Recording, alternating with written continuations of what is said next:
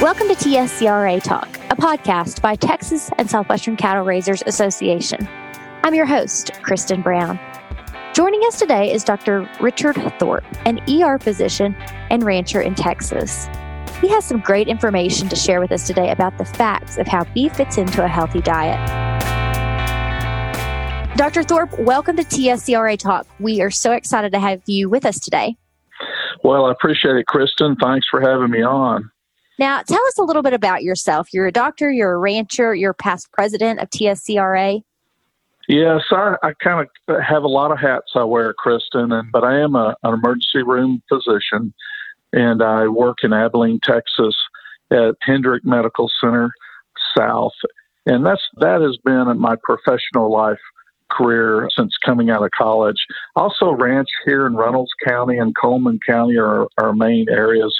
And we've mainly a cow-calf operation. We do run stocker cattle on good years that we have wheat. It's been a lifelong split between medicine and the ranching life, and I was very pleased and humbled to be able to serve as the president of the cattle raisers. Well, you sure bring a neat perspective to us today as we talk about heart health, beef in a healthy diet. February is Heart Health Month, and so that's what brings up this topic. Talk through how beef can fit into a healthy diet. You bet. Well, I think ranchers ought to feel very, very good about the product they're raising because it is a very, very healthy diet. And I can kind of paint you a little picture of where this country has been with relationship to diets. And one of the things that I want to emphasize right off the bat is physicians are not a good source of dietary information. There is so much illness and disease that physicians have to learn about in medical school and residency that there is really little to no time that was ever put out for dietary education. And so physicians have carried around a lot of bad information for a lot of years. Then this is now starting to change. As a matter of fact, this has been some of the guidelines that have been put through the Texas Beef Council and NCBA working on trying to get physicians up to date.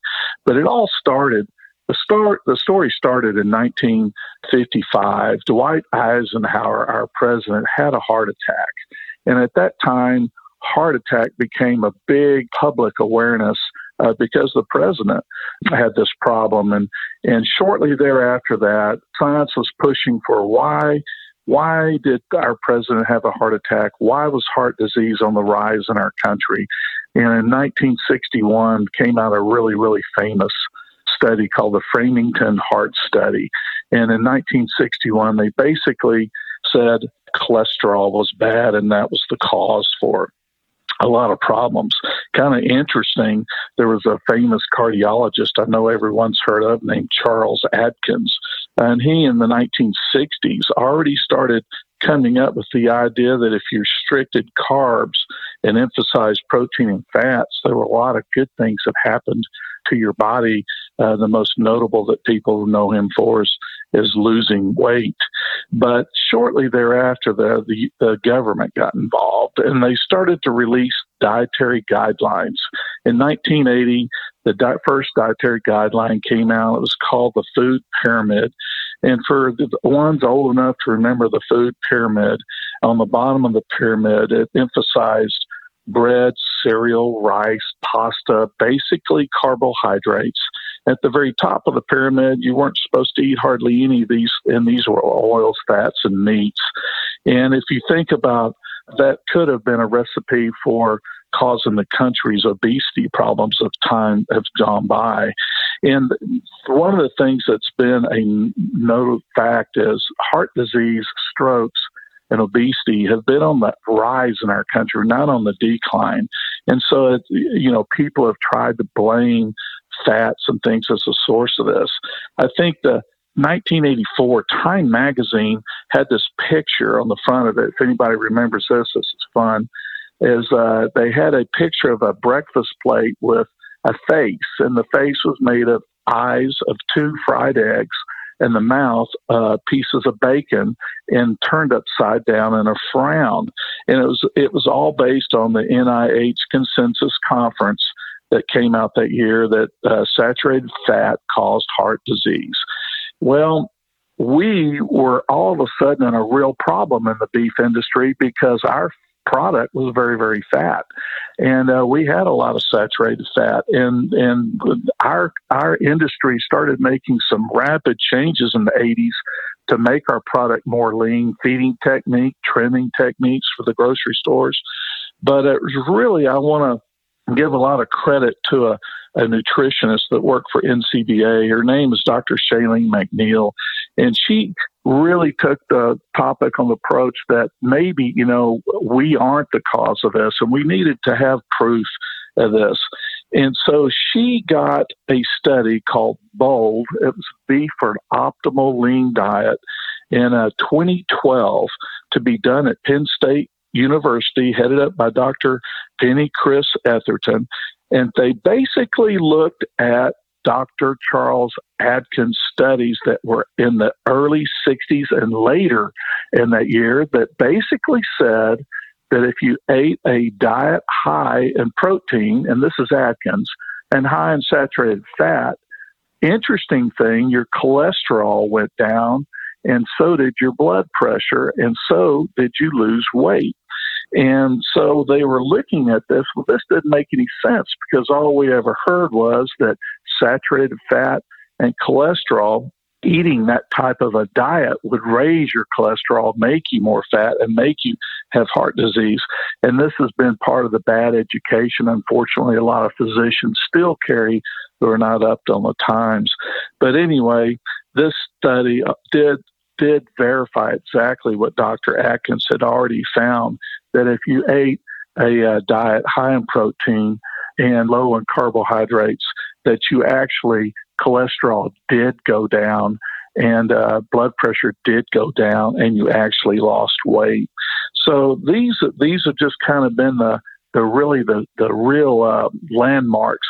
And then to me, was a huge landmark was in 2014, March 18th, 2014, the Annals of Internal Medicine released an article that actually was done by the British Heart Foundation, the Cambridge National Institute of Health, that went back and looked at those Framingham studies that were done in the 60s that said cholesterol and fat were the cause of heart disease. And they found that lots of flaws in those studies that basically they didn't prove anything. They went back through and looked at their study methods, everything they did, and they basically had a hypothesis and moved the study to support the hypothesis that cholesterol and fat were bad and causing heart disease. And so this all of a sudden defunct the biggest study that has been supportive that fat and cholesterol were bad for you. One of my favorite things that happened after that was at a convention, I think it was 2016 at the Cattle Raisers, we had Nina Techholt. She was a New York writer that came out with a brilliant book called The Big Fat Surprise.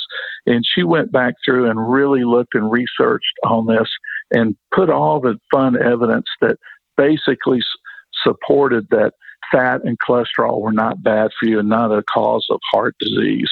Well, ever since then, dietary guidelines have continued. And remember when I talked about the food pyramid in the 80s, they've continued to have dietary guidelines released every 5 years. And these are put out by the USDA. And the problem we had in 2010 to 2015 guidelines, the government tried to exclude meat. And we had to fight really, really hard to prove that there was scientific research that showed that lean meat was very, very good for you and not a cause of any type of heart disease. And then they also tried to exclude us because there were a lot of vegetarian support in this time, and they tried to get us out on sustainability. With dietary guidelines at that time, they were not the experts on sustainability. So we were able to fight and get that corrected. Then the dietary guidelines came out in 2015 to 2020 that basically we didn't have much trouble with because they did include lean beef as a good source of protein and good for you. And then kind of really a reversal, which I thought was really great, was they came out and said eggs are good for you too, and they're a good source of protein, which totally went against what they said, which almost killed the egg industry in the 1980s. So this bad science basically almost killed an industry. And today, now the dietary USDA dietary guidelines realize that dietary cholesterol, dietary saturated fat really don't have much to do with the cause of heart disease. And so they support the fact that, well, eggs are actually good for you and a good source of protein. Well, the new dietary guidelines were released in 2020. So the 2020-2025 guidelines are out. And fortunately for us, we have a good stake in it, and lean meat is good for you, and people ought to feel good about it. I still get this today, Kristen, and one of the things that doctors, even ask me and patients ask me, we shouldn't be eating this. My father-in-law had an open heart surgery or had a heart attack. We shouldn't be eating beef. And I tell you what, that is such bad science and such archaic thinking that goes all the way back into the 60s. And that science is so outdated now. But we're still having trouble getting the word completely out.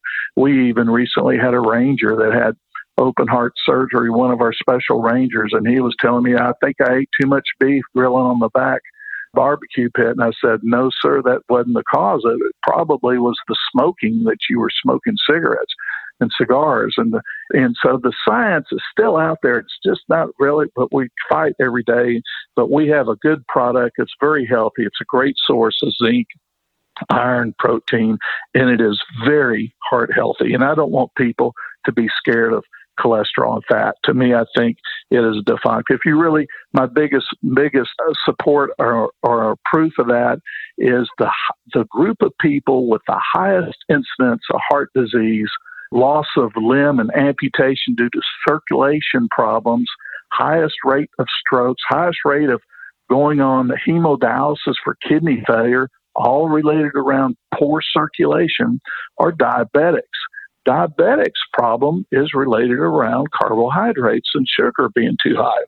So if you want to get into what is really, really bad for you, the science has shifted, and it is the thought that absolutely carbohydrates or sugar are the culprit. And the reason for the incidence of increase in obesity, heart disease, and strokes through the country over the last 100 years has been the increased availability of carbohydrates. They didn't have carbohydrates like we did in the 1880s. We have them today, just crazy. And so heart disease and these things have all gone up, and really it's related around carbohydrates. We've known for a long time carbohydrates make you fat. Everybody remembers when they first started taking sugar out of soft drinks and making diet drinks. They created light beer, taking carbohydrates out of beer, decrease the calorie. So increase in body weight and fat is related around carbohydrates and not eating protein or fat. So anyway, that kind of paints a picture, and it's a great picture for the story of the beef as in the recent news, but we've had to fight it a long time because of really bad science through the years.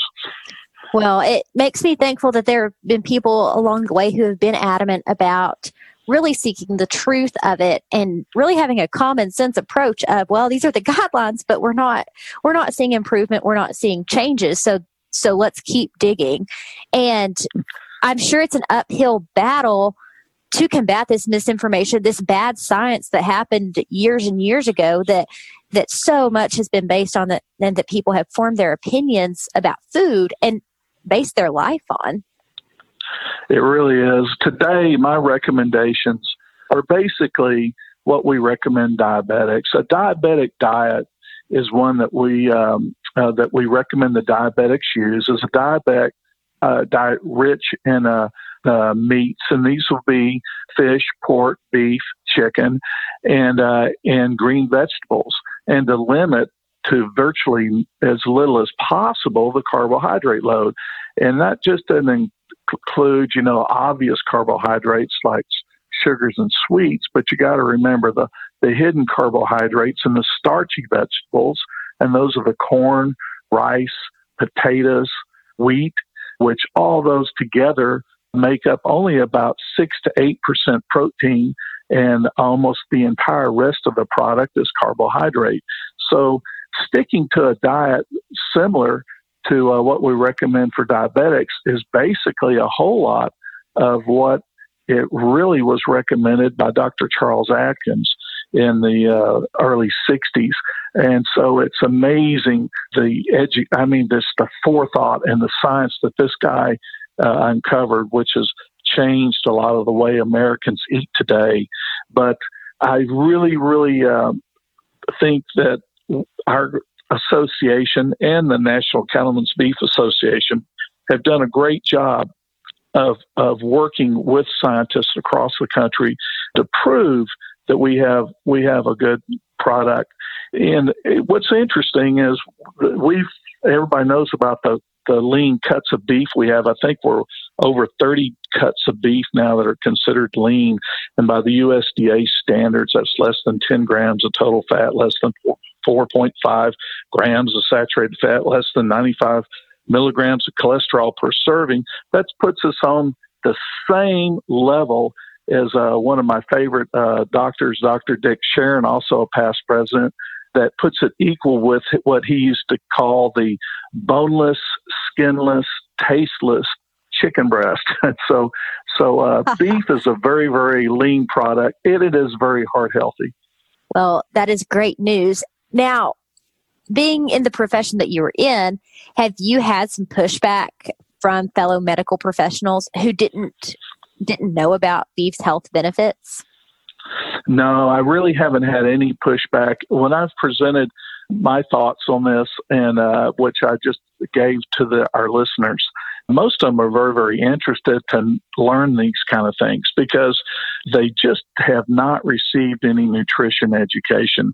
And still today, I think they're trying to increase nutrition education in schools. Our younger physicians coming out or have a little bit more of a guidelines to go by, but most of the time there's not a pushback. Most of the time there's more of an awe effect, like, oh, really?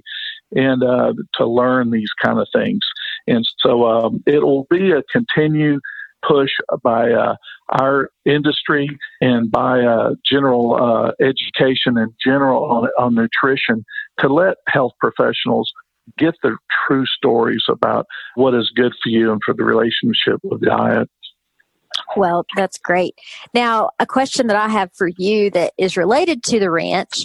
Cowboys at the ranch are known for being tough, and as an ER physician, I'm sure you've seen some pretty serious injuries from cattle and horse wrecks. Do you have any stories that you could share with us from that perspective? Oh, I tell you what, our industry is not without danger, and if it was easy, everybody would do it. But it's not an easy thing. And Kristen, I unfortunately work in an emergency department. I do see results of injury related around farming and ranching, and I think there's a lot of ways to get hurt, from machinery to mishap working large animals to horse accidents. I think everybody that's in our profession has known somebody or been themselves and injured from or related around agricultural accident. Wisdom comes a lot of times from being hurt.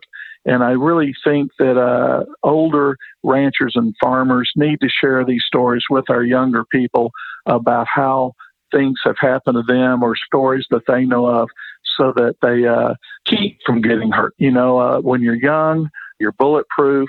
You don't think about things as well as an older person who's been through it and seen a monster accident happen.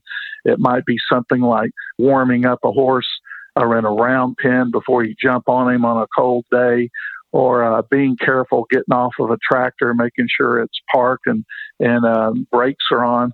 And so there's just things that I think the older generation can share with the younger people to make sure that they don't have to go down the accident, because unfortunately sometimes can be catastrophic. That sounds like great advice. Now, a topic that is on everyone's mind for the past nearly a year now is COVID. Is there anything that you would like to share with us today from your experience and what you've seen over the past year? You bet. And I think as a doctor, the two things I get asked the most about are, one, we just talked about nutrition, and being asked probably the most about currently right now is COVID-19 and the coronavirus. I think the most important thing I have to report, which is good news, is coronavirus cases are going down across the country. For the first time since this disease has hit us, we are finally starting to see it going down across the country. We're having less positive results. We're having less hospitalizations. We're having less deaths. And this is probably a combination of a bunch of things, but mainly social distancing with the use of the mask. Some herd immunity is starting to occur because there has been a tremendous amount of people that have contracted the coronavirus. And then, of course, the vaccines have come out. I think the combination of those all are responsible for the coronavirus. Now we're starting to feel like we're making some headway on decreasing the amount of cases. I don't want anybody to let their guard down. Because these cases are going down, you still need to be wearing masks. Even if you had the coronavirus, even if you've had the vaccination, you still need to be wearing a mask and social distancing. The vaccinations, I also want to say, are very, very safe. Highly recommend that you get them. They will save your life. People that are worried about vaccinations for a lot of different other illnesses have long suspected vaccinations carry problems. But I'm telling you, I highly recommend you get this coronavirus vaccination. It will save your life. Thank you for sharing that information and that insight. It's helpful to have your perspective on this topic and all the things that we've discussed today. You've been a wealth of knowledge on all things. Kristen, I appreciate you letting me talk with you today. It's been a lot of fun, and I hope I provided some information that people will find useful. As we close out our segment, I encourage our listeners to learn more about TSCRA to visit tscra.org.